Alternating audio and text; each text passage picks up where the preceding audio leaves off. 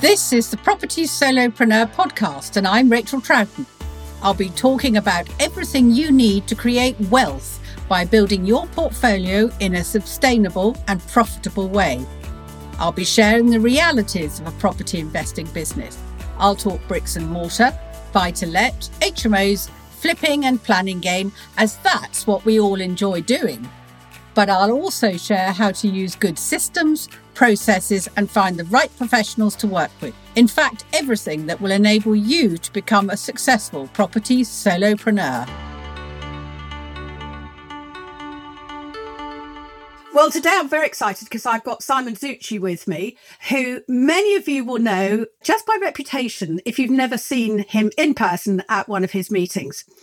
And one of the reasons I want him to come and talk to us today about networking is that I owe him an enormous thank you, because years ago I moved my area of investment to Stoke-on-Trent and I knew absolutely nobody, but there was a pin. It had just started. So along I went and I found everybody I needed to become extremely good at what I wanted to do in Stoke-on-Trent and make a serious amount of money. So thank you, Simon. My pleasure. And well done for you seizing the opportunity and trying to tap into the ready-made local network instead of trying to work it out yourself. Well, it was one of those things that suddenly I found it and realised that this was definitely a good thing in capital letters. Now, you don't just do networking, you are a property investor yourself. Yes, I am. How long have you been doing this, actual property, before you got into networking? So I bought my first property in 1995.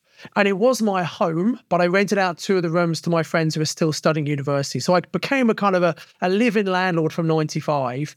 And I became what I call a proper landlord in 1998. I moved out of that first house. I bought another one, and my friends went with me to the second house. And I rented the first one out to students at Birmingham University. So since 1998, so quite a long time, I've been a proper landlord.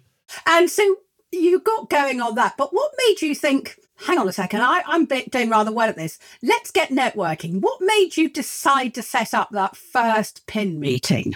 I think it was a combination of factors. First of all, I'd started investing in my own personal development back in about 1998. Not in property, because there was no property training at that time, but in actually a marketing course. And then also I went to Tony Robbins in the year 2000. Ah, yes. And, Tony's got a lot to answer for lots of successful people, I think.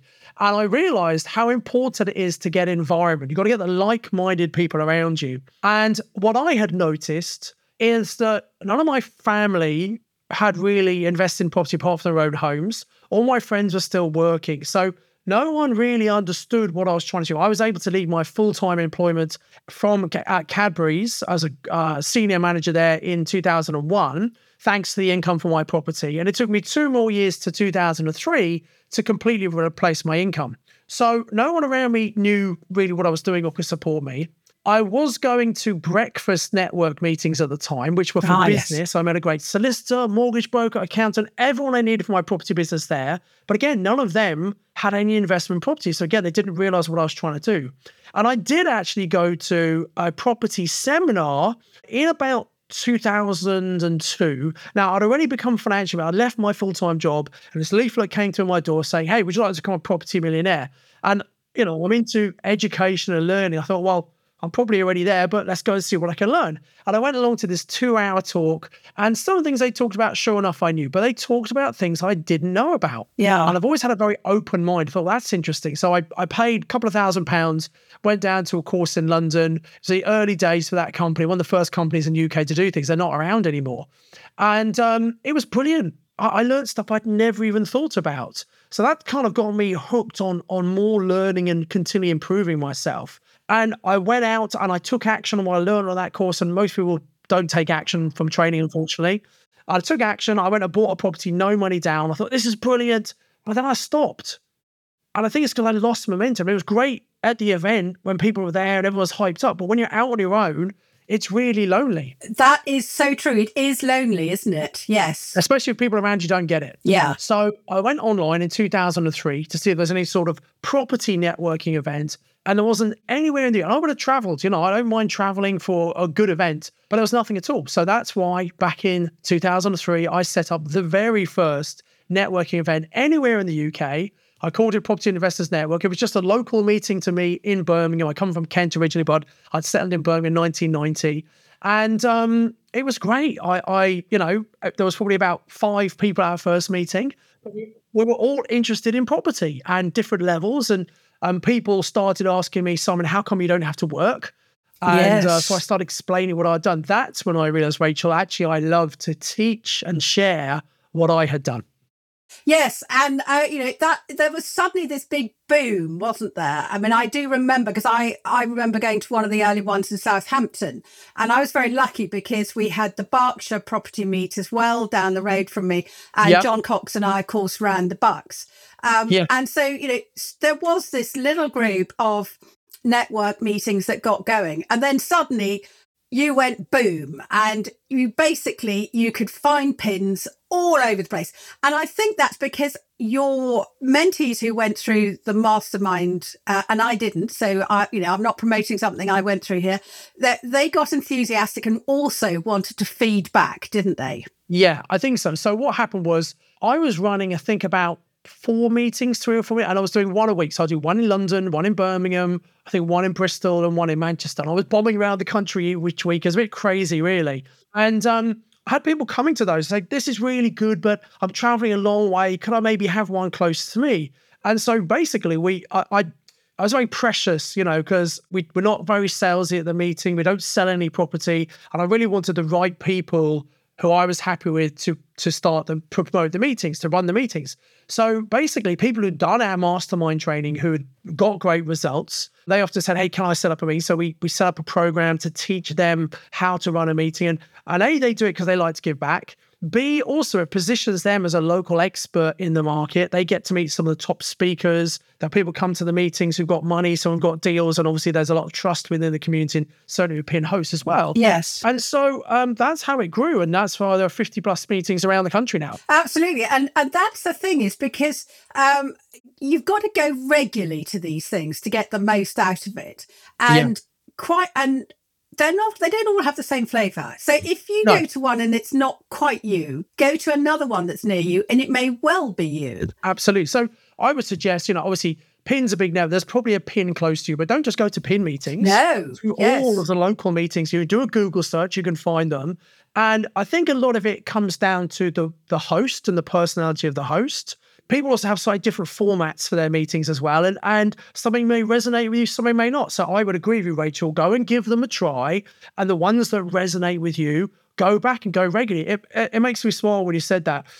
We had someone call up our office, and he'd been to one PIN meeting. He called up to complain. He said, I'm really upset. I went to this meeting. I expect there'll be loads of investors who could fund all my deals. And we said, well, yeah, there are lots of people there.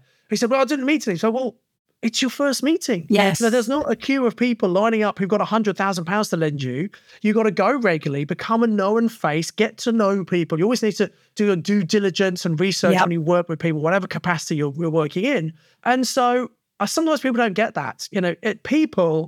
Property is a people business. It's about relationships. And also people don't, it is quite large sums of money that pass between people. Yeah. So everyone's got to be aware of that and not just think that they can walk into a room and the money's going to flutter into their hands. Not going to happen. It's not going to happen, is it? No. And I know that when I was a host with John at the Bucks, we used to get people coming up and going, I'm thinking of lending some people some money. Anyone in the room you don't want me to go near, or you think I should go and just watch? And they would sit and watch for months the person that they'd got in their sights. Yeah. It wasn't the first one, put your hand up and it's going to be your 100 grand. No, it doesn't work like that. It's one of the reasons we and here's a tip for everyone listening to this. If you are thinking, oh, well, I'm going to run out of my own money at some point. And by the way, that happens to all of us, right? So it's nothing to worry about. It happens to all of us. And so using other people's money, and also you got to be very careful when you use other people's money. You got to make sure that you know what you're doing. You got to make sure you can get it back to them, etc. But one of the tips is you need to let everyone know what you're doing. And as well as attending network meetings, you should be on your social media sharing your property journey. You're not bragging, you're not boasting, you're just sharing what you're doing. That's what social media is all about, because you will have family, friends, former work colleagues who might have funds, And just as in the same way, at network meetings, there might be people who are just keeping an eye on you to see how you do. There are family and friends just watching your social media. And you would be surprised how people come out of the woodwork after a while saying, oh, I've been seeing what you're doing. I'm kind of interested. I've got a bit of money. I've got some inheritance or savings. And that's one of the best ways to raise money. People you already know, who know you, like you, and trust you, but you got to tell them what you do. If you're keeping your investing a secret, which some people do, Rachel, because they're worried, well, if it doesn't work... Yes, it's some sort of dirty secret, isn't it? It is a dirty secret or something. I think that's partly because sometimes being a landlord is frowned upon by the media, etc. And there are some bad landlords out there, but most of us are good landlords providing good quality accommodation at a good rate to people who just can't afford their own home. And if we didn't have private landlords, this country would have a big, big problem. Yes, and I think that that was one of the questions I was going to ask you about. If somebody's never been to any form of networking, what should they do? Because I see so many people try and become completely invisible in networking meetings. They stare at the floor long enough, no one will notice they're there. They stand in the corner pretending to be busy on their phone. Yes. So, and the thing that terrifies them the most is that, okay, we're all going to stand up and we'll just say who we are. Yeah. If you're that terrified and you've never been before, what's the bare minimum you can get away with? Okay. So a couple of things. First of all, you're not unusual if you don't like meeting strangers. Most people don't like meeting people and having to make small talk. So that's a human fear and concern most people have. Another fear is standing up and speaking in public. So sometimes in networking, you've got these two things put together. No wonder some people don't want to go into networking, okay? Yes. But the first thing is this. When you go to a networking meeting, especially a property networking meeting, you instantly have something in common with all the other people there in that everyone is interested in property. And it might sound obvious, but you've got something you can start talking about anyway. And it's perfectly acceptable to go up to a complete stranger and say, hi, do you mind if I join you and start talking to you? And once you do that a few times, you realize people aren't going to kill you. They're not going to bite your head off. They're happy to talk. It's an amazing, abundant environment at these meetings where people will talk and share because they're in like-minded, kindred spirits. So that's the first thing too. Don't worry about networking. Now, not all, but many networking meetings, PIN included, there's an opportunity, if you want, and only if you want, to stand up and introduce it. We don't force everyone to do it. We really don't. It's up to you. And maybe the first time you go, you just sit back and observe, see what's going on. But when you go back again, I would highly encourage anybody who goes to a network meeting to seize that opportunity to stand up. And here's what you say. You say what your name is and where you're from. You say what you're interested in doing. And then maybe if you need some help or you want a call to action, hey, I'm going to be standing over there. Come and speak to me if that's of interest to you. And you never know who you're going to meet. You never know who you're going to sit next to. But you're not going to connect with everyone in the meeting. But if you stand up and take that opportunity, everybody gets to hear what you're looking for. And you never know if there might be someone in the room who can either help you or can recommend you, introduce you to someone else who can help you. So it just massively enhances the networking opportunity if you take that leap of faith and use that 20 or 60 seconds, whatever you're given at that particular meeting. And my wide advice here would be, don't just think, oh, what am I going to say? What am I going to say? Prepare before you go. Absolutely. Think about it, write it down, even practice it and time it to make sure you're within the allocated time for that particular meeting. PIN meetings is 20 seconds. And that is enough time, by the way. And then what that means is then when you go, you're not sitting thinking what you're going to talk about. You already know that. And you can actually listen to what the other people say because sure enough, there'll be one or two other people who think, oh, that's interesting. I want to go and talk to them. So it's a great way for you. We call it kind of enhanced networking. Rather than just relying people to get on and talking to each other, by giving people the opportunity to stand up, you can make a beeline for specific people with whom there might be some mutual interest. So that's why we do it. And I know not everyone, it's a shame not everyone uses it, but hopefully that's a useful tip, how to make the most out of that 20-second opportunity. The elevator. Absolutely. And I think the other thing is that some people forget it's not all about them. If they would just, if they just relax a bit more and think, I've got to get everything out of everybody else, then they would become invisible, basically, and they would have a lot more fun and they could interact with an awful lot of people because they wouldn't be terrified about what difficult questions someone's going to ask them and whether or not their deal was good enough or all these other terrible things that people worry about. And the other thing that is very prevalent at the moment because we've got phones and we're all now quite used to using them. When we're talking back in the day when you first started your meetings and I first started going there, mobile phones weren't very big. We all had tiny little things and they weren't smart and all the rest of it. But we've all got used to them now. Yeah. But some people are too reliant on them. So they will only have information on their phone and they go, well, if you just follow my little code or whatever, you can get all my information. That is absolutely true. But when you're in a networking environment, which you can't control the Wi-Fi, you can't control the noise levels, you can't always rely on getting the right signal or being able to download it. And I know, for example, I met a fabulous woman last week who would be perfect to come on as a guest. I don't know what she's called. So I can't find her on my phone. I've got all her details, but because I haven't got a little piece of card that would have cost nothing from Vistaprint or whatever, yep, I can't look her up because I've not a clue. Absolutely. And yeah, it's great to have these new QR codes, this tech, but just always have a backup. The good old-fashioned business card. And here's a tip for everyone, by the way. Make sure you put your photo on the business card. Rachel, I'm sure you've had the experience. You come back from a networking event, you have a pile of cards, you put them on your desk. You might look at them a couple of days later and you're fanning through them. You think, who is this? I don't remember who this person is because there's no picture on their card. Whereas if there's a picture there, actually, it's much easier to remember who they were. And by the way, when you're talking to someone, once you finish talking, maybe jot a few notes on the back of that card so you know specifically what you were talking about. And here's the really important thing. It's not just about going to the meeting to meet people. No. You then want to follow up. You want to call the people, text them, whatever, within 24 hours of going and follow up and have a further conversation with them. Absolutely. And I think that when you go to some of the network meetings, you'll find that there are groups within groups because they found each other. They see each other in other meetings or outside socially.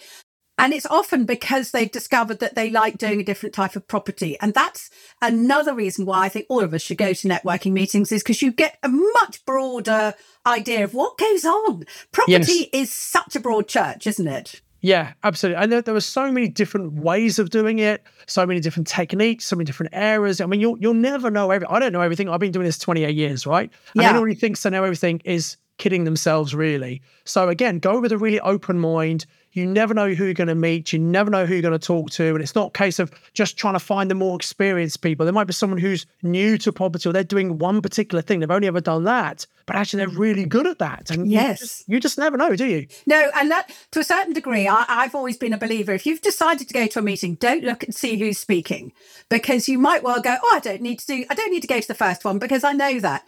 No, you won't know everything. There will always be a nugget. So as a speaker myself, I can tell you, even if I have a present and I'm doing the same presentation that I've done before, it's never 100% the same. I'm always adding extra little bits in because the last time I presented it, guess what? Things have happened since then. I've had different experiences. So the content's never going to be, even if you see the same speaker, and many speakers have multiple topics, by the way, but it's not going to be the same content if you've seen it before. And even if it is, I'm a great believer in the second or third time you see something. Yes. You'll pick up things that you missed the first time round because you can only take a certain amount of knowledge in at any one time, but also you were in a different place the second time than the first time you saw it. So it's a bit like when you read a book or watch a movie for the second time, you notice things you didn't see first time around. It's the same book, it's the same movie. It's just you can't take everything in. So you're absolutely right, Rachel. I think it's very dangerous to cherry pick meetings based on who's speaking.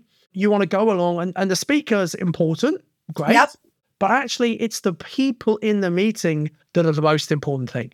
Absolutely. And I think, if a network, PIN or, Progressive, all the independents, they'll have quite a wide range of speakers. And so therefore you need to sort of cast your net wide because then you will get a really good understanding of what's going on. You had a wonderful phrase years ago, I don't know if you still got it, which you talked about a toolkit. Absolutely. Always stuck in my mind. Yeah. And that really summed up why you have to go and learn constantly, isn't it? Yes. What I mean by that, Rachel, it's an important topic because sometimes people have a favorite strategy or a favorite tool that they use. For example, let's say a lot of people start with a rent-to-rent strategy because it's a quick strategy, get cash flow, you don't need a lot of money, blah, blah, blah.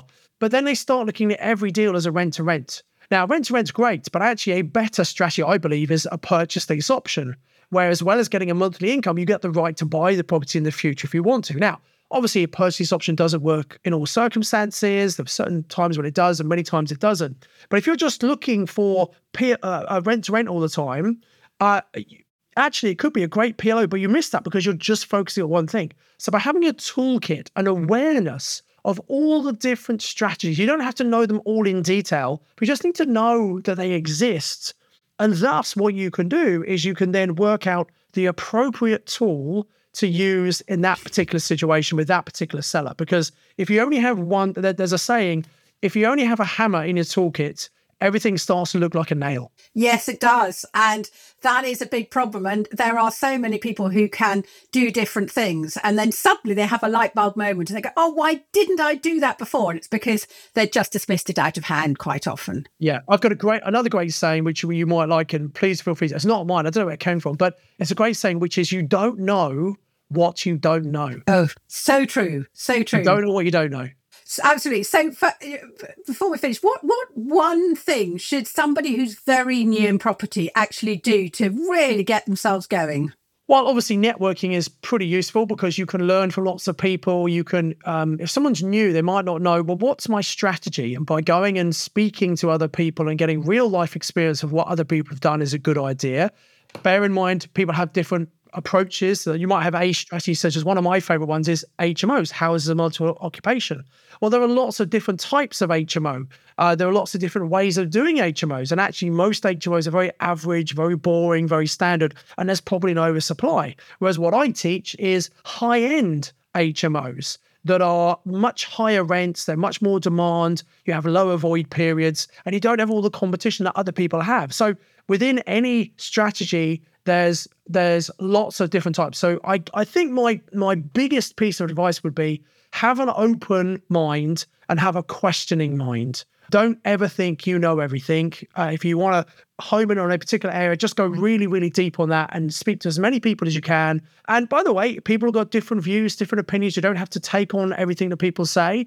Take on what works and resonates for you, but speak to successful people who are actually doing what you want to do. And that's going to be a way of shortcutting your way to success. You don't have to invent it all. You don't have to reinvent it. Someone's already done it before you and they've been really successful and you can copy them. And that's why people come and do training courses rather than trying to do it all for free off the internet or watch podcasts and things. They want a step-by-step process they can follow that will save them a huge amount of time and hopefully get them to the result they want much quicker than trying to work it out on their own. Absolutely. And that a lot of people do go, well, I could see it all on YouTube. But it's not the same, and you can shortcut it so quickly. Let me ask you a question, Rachel. Yes. If watching YouTube was enough, how come not everyone is already a multimillionaire? Absolutely, yes. I always say to people who say, well, I can get it all off YouTube, you'll be sitting on your backside for a long time watching those YouTubes, whereas if you just get going, you get there faster. There's no experience for actually just doing it, but doing it with a bit of guidance is a smart thing to do. And look, by the way, YouTube is brilliant. Free podcasts are brilliant. You should absolutely do those things. Yes. Because it's a great way to you could listen to your podcast while out and about. It's a really good way to build your knowledge. But when you really want to do something, that's why people come and invest in themselves to do a training, because they want that shortcut. They want the step-by-step process from someone who's already done what they want to do. So yeah, free education is great, but there comes a point where you got to put a stake in the ground. And here's the thing, Rachel, when you invest in yourself, when you're backing yourself, a couple of things happen. First of all, you get a psychological upgrade because you're fundamentally backing yourself. I believe in myself. But the most important thing, Rachel, you become more investable. If you're looking for other people to lend you money or joint venture with you, if you're not prepared to invest in yourself first to learn how to do things properly, why on earth would someone else invest their hard money in you? And it does shine through, doesn't it? The bumbling idiot and slightly amateurs next to the man who's got everything ready to go. And you just think, I feel... You can tell people who've had some education and training. Look, and by the way, there were some people who do it all on their own. I didn't have any education for the first 7 years. Then I went on that course in 2002. And yes, some of the things I knew, but it jumped me onto the next level. So you can never know everything. Have that open mind and recognize every day is a school day if you're open to it. Yes, every day is a school day. Such a good phrase, that, isn't it? Well, Simon, thank you so much for sparing the time. Now, where can people find you if they want to find you straight away? So a couple of things. They can go and look me up on LinkedIn, Simon Zucchi, Z-U-T-S-H-I. Look me up on LinkedIn. I have a YouTube channel, which is Simon Zucchi. Again, do a search on that. You'll find my channel. Lots of free content on there. I have the Property Magic podcast. Again, that's a free podcast, comes out every Tuesday. And if people haven't read my book, Property Magic, why not? You should read it. Yes.